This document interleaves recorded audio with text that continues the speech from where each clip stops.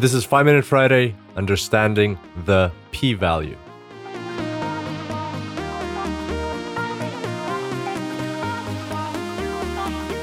Welcome back to the Super Data Science Podcast, everybody. Super pumped to have you back here on the show.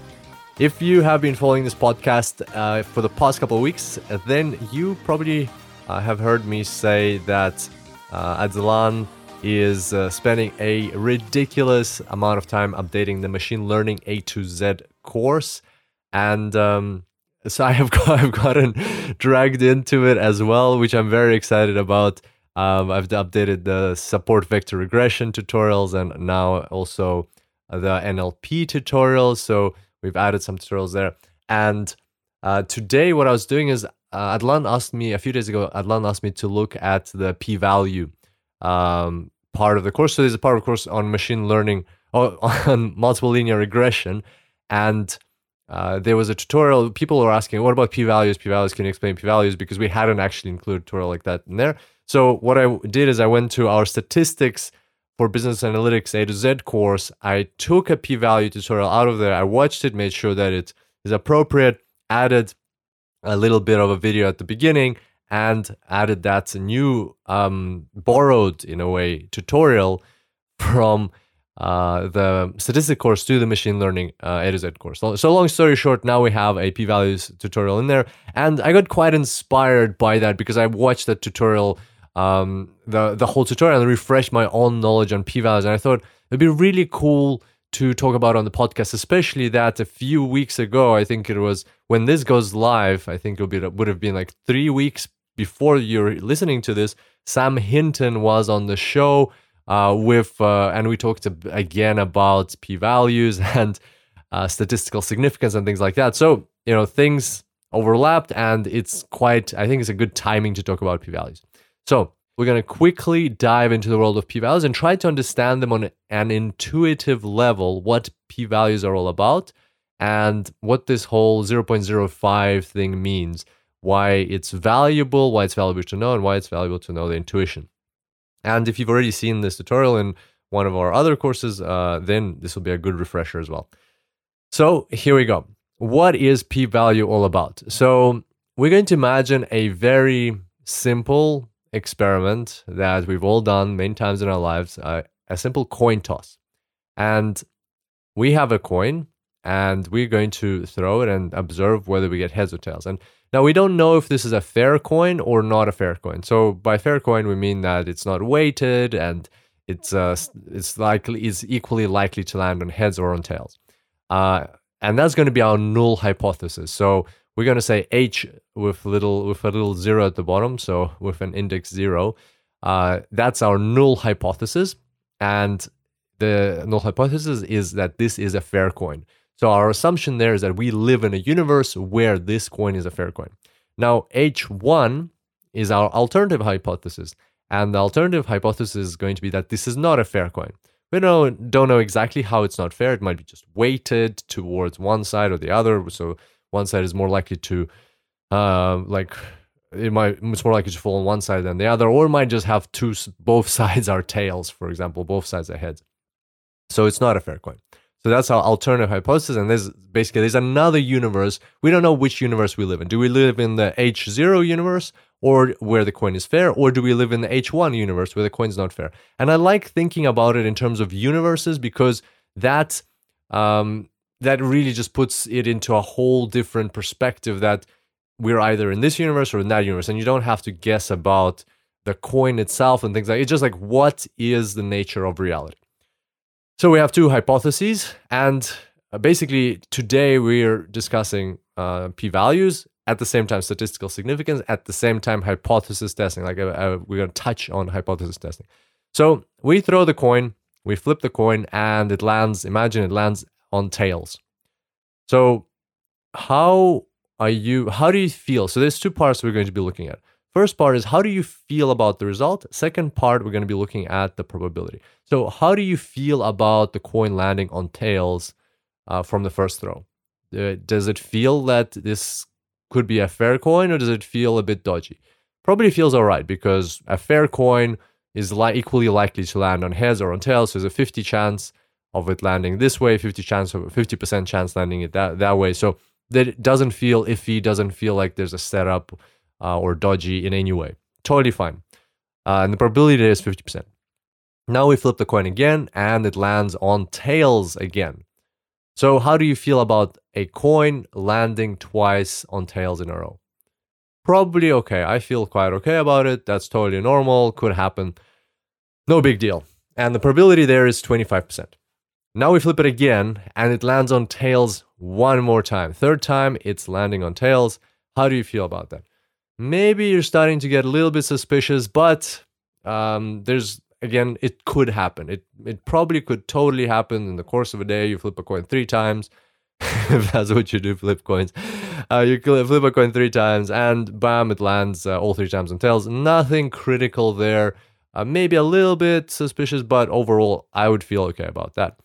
Probability there is 12%. There's a 12% chance of that happening.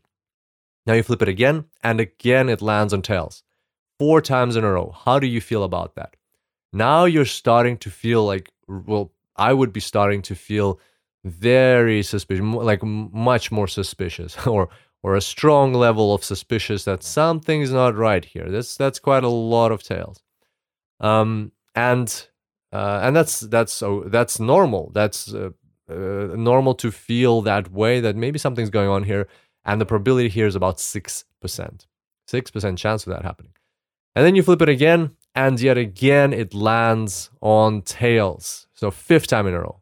Well, now you're feeling very suspicious. You're feeling this definitely can't be happening. Something's wrong with this coin. 5 times in a row, it's landed on tails. What is going on here? This has to be a rigged coin or not a fair coin. And so what's going on here? Well, what is going on here is that the probability of this happening is 3%. So what does that mean? That means if you run this experiment 100 times, if you flip a coin 5 times in a row and you do this experiment 100 times, then only in 3 out of the 100 experiments, this is probably is likely to happen.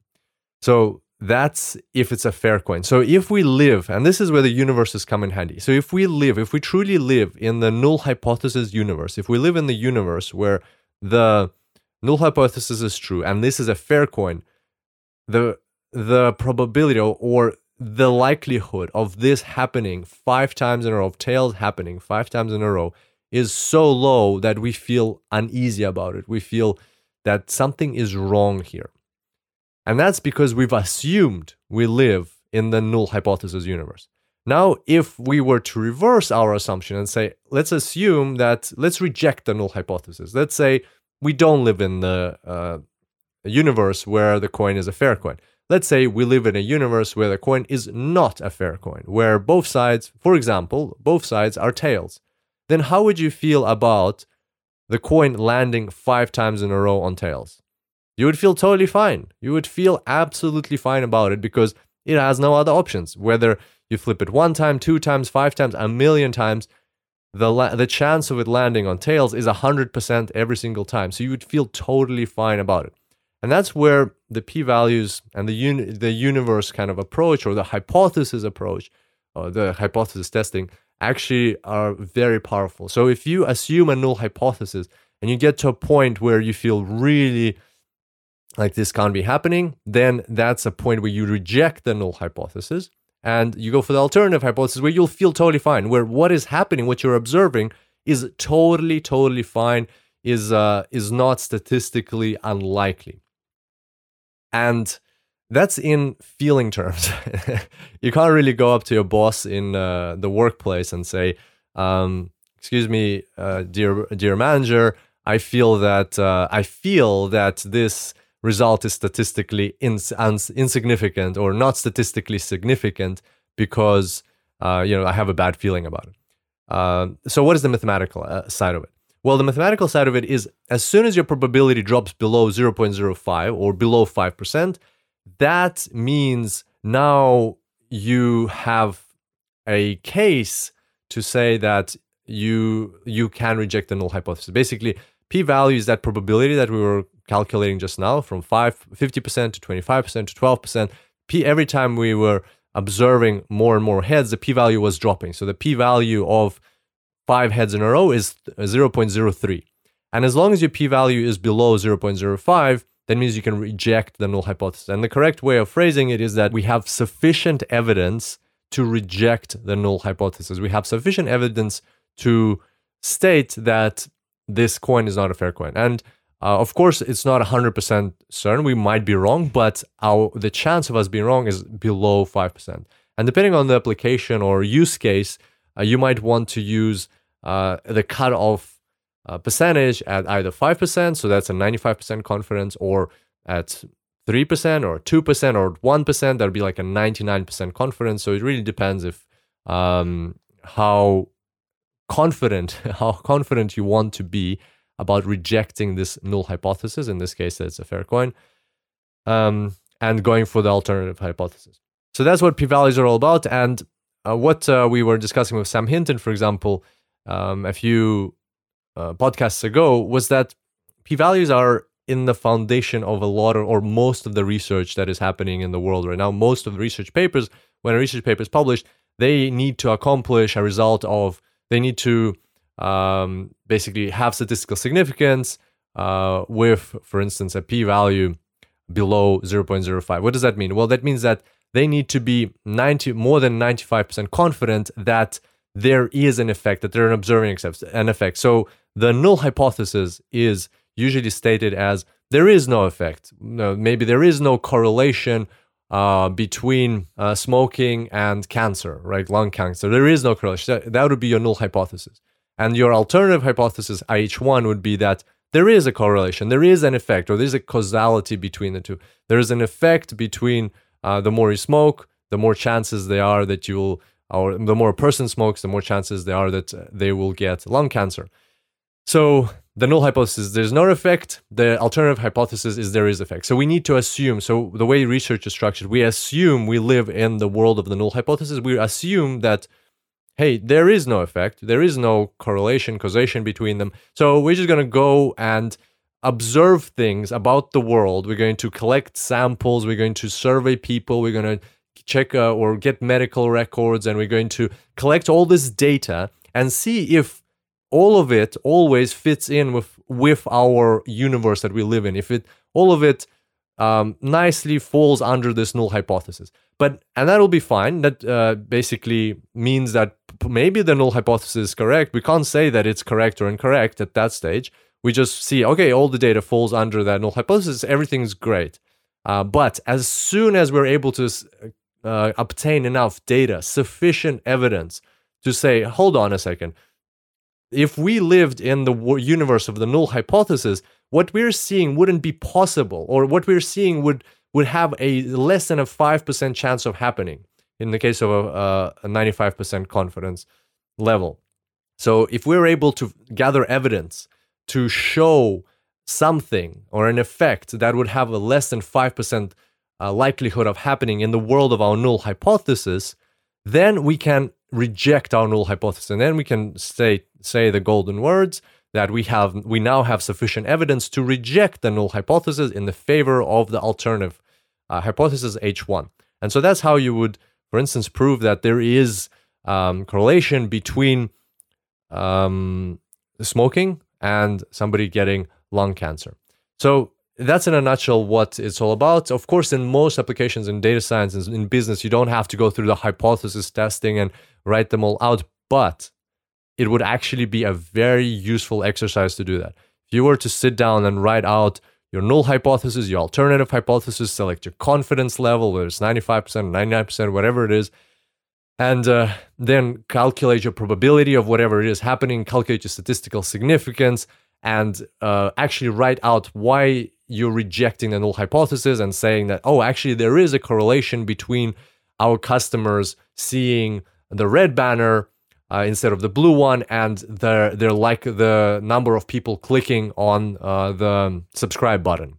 If you're doing, some marketing analytics in with data science or whatever other application you're doing, if you actually write out your null hypothesis that there is no correlation, there is no difference whether we use red or blue color.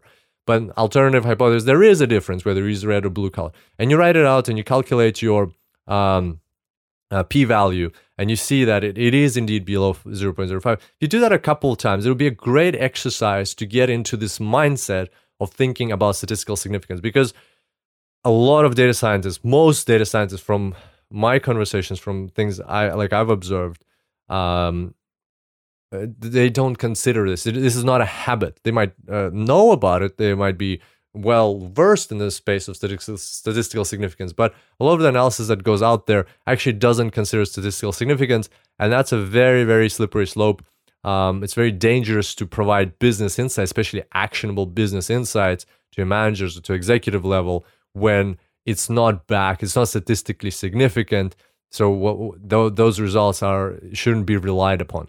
So that's why knowing and using statistical significance and also educating your audience about statistical significance is an important skill and an advantage in the hands of a data scientist, something that can help take your career to the next level. All right, so hopefully that was helpful, and check out our Machine Learning A to Z course if you haven't yet. If you have already, then do it again. Why not? Adlan has updated all of the Python tutorials. Now they're in Google Colab. I've updated some of the intuition tutorials. A good opportunity to practice everything again and learn some new things along the way. You can find Machine Learning A to Z, of course, on Udemy if you just want to get that course by itself, or in the Super Data Science membership, along with all of our other courses. On that note, thank you so much for being here today. I look forward to seeing you back here next time. Until then, happy analyzing.